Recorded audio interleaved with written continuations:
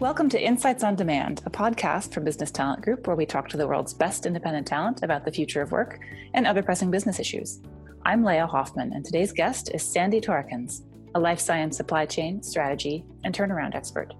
Sandy has helped major life science companies simulate and respond to supply chain disruptions, and he also served as lead strategist for the UK Department of Health during the swine flu pandemic in 2009. Welcome, Sandy.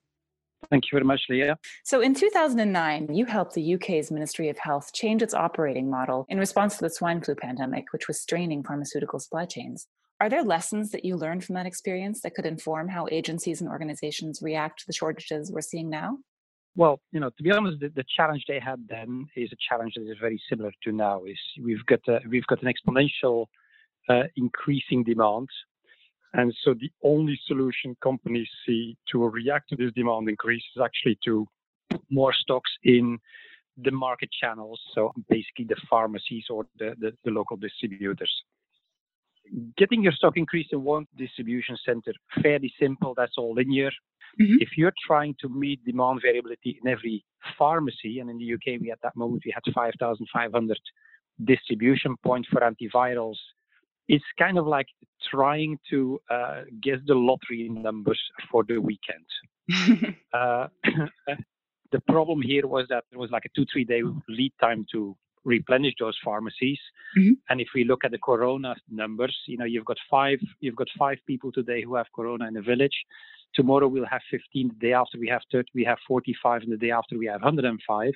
Mm-hmm. If I have a 3-day lead time, if I place my order today based on 5 people, I'm a little bit outnumbered by the time the delivery arrives. So, they were either trying to put a lot of stock there with the risk that you would actually put the stock in the pharmacies where the pandemic would not hit and you would have shortages in the other places. Mm-hmm. Or the typical response is, let's try to get our forecast better. Right. Which is, to be honest, a reaction I still hear today, also with my life sciences clients. If we can't get demand variability to be met, let's make forecasting better. It's the fault of the forecasting guy. That doesn't work. And it definitely doesn't work in a pandemic situation where demand raises exponentially. Can you explain why forecasting doesn't work in a pandemic situation? All forecasting is based on past experience or past demand, and then you kind of extrapolate. A good forecaster correct this with knowledge of the future. Hey, it's going to be Easter. People are gonna buy eggs. It's going to be nice weather this weekend. We're going to have barbecue weather. People are going to buy more meat. Mm-hmm. With a pandemic, first of all, the demand curve is exponential, so it's very hard to forecast. And the problem is also location. You do not know where those patients are going to be. Right. So the only option you have is literally cater for all eventualities and have stock everywhere, which is economically not possible. And to be honest, from a supply chain point of view, not possible either, because there is no company that can produce enough product to go and fill that in time. So if you can't forecast your way out of the problem, what can you do? This is the moment people are finally open to listening to something that is different. Mm-hmm. So what we did with the UK was, instead of trying to forecast and then take an order and pack that order and transport it there and have vans delivering it, we basically said, okay, let's just do away with this. Let's organize milk runs. Let's put a whole bunch of vans with antiviral medicine on the road. And every day, just like a milk van, they will go past a certain number of pharmacies, stop, just ask them how much patients they had that day, and just replenish them. So you didn't have that lead time. This was obviously suboptimal from a cost point of view, because now I'm not only delivering to the pharmacies that needed the goods, I'm driving along all the pharmacies. But when we weigh this off against how much stock they had to put out there, which, I remember in those days, the first shift of stocks they would put out there was 400 million pounds. So I would say about $550 billion. For a country of 50 million people, it was England only.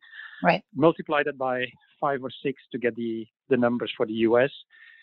That would mean in US terms, you would have to put out there for $3-4 billion of stock, knowing it's still not enough.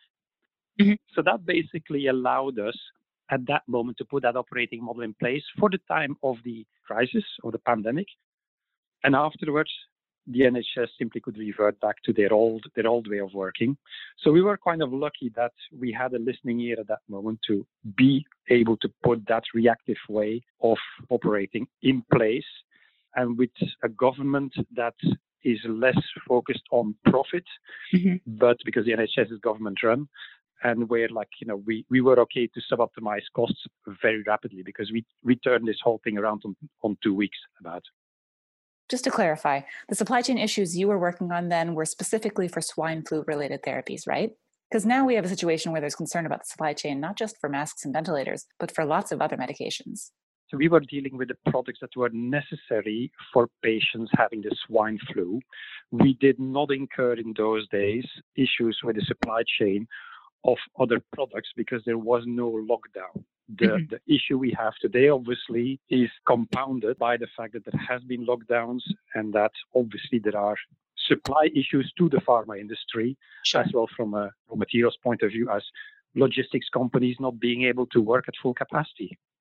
So how would you recommend that organizations today start to unravel their supply chain issues? I'd start by looking at what can you do today.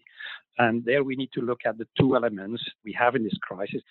There is the normal challenge of rapidly increasing demand for your pharma products. And obviously your internal capacity quite often cannot follow this. And then this issue is made worse by global supply chains basically stopping raw materials, for instance, from China not arriving. Right. I would say that the very first thing as a company you need to do is concentrate your efforts. Trying to dwell now on, what are we going to do to make ourselves independent from the Chinese for raw material supply? Guys, we're too late now to ask this question.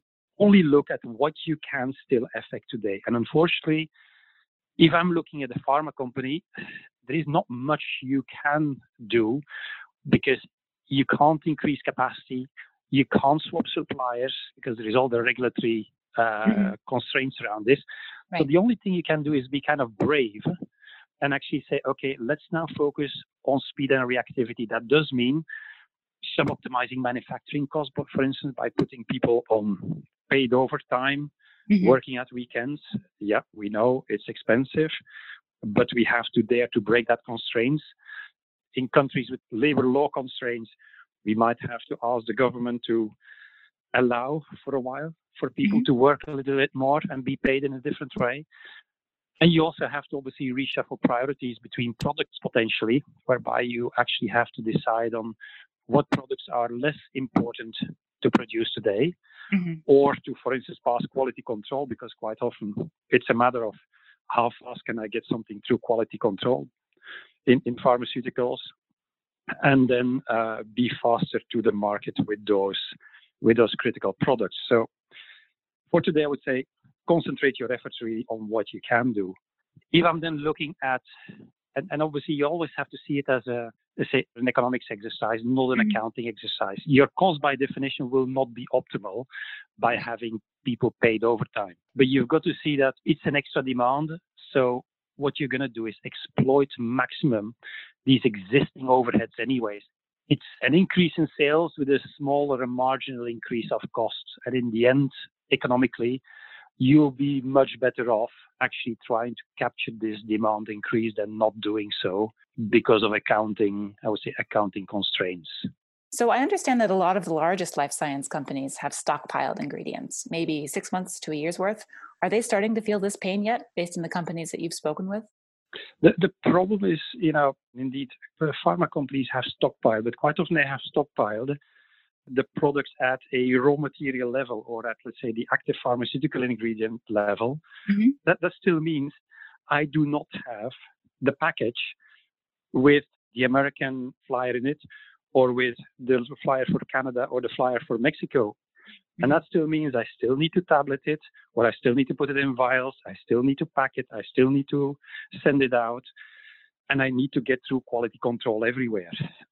So the companies that are actually looking at this today really need to think about how am I going to produce, get things down to quality, get the test done, without queuing times or whatever, push things to quality as fast as possible, move to the next stage, and potentially also shipping things, I would say, at risk. And when I say ship at risk, the product could move already to the distribution center somewhere the other side of the country, while you don't have the results yet from quality in.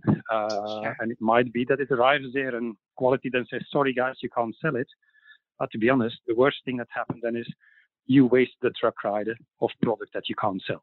A risk worth taking, I think, in this situation. There's certainly been talk about creative solutions when it comes to the COVID-19 pandemic, like 3D printing ventilators. People are making masks at home. When you think about the disruptions that this pandemic has brought to the life science industry, what sort of out-of-the-box thinking would you recommend? I can only encourage at this moment people actually, making masks and so on. They're all not regulated items. My fear a little bit is that we're going to put a lot of things on the market that are not only, I wouldn't say they would be dangerous, but they're not efficient. They're going to give people a false sense of safety.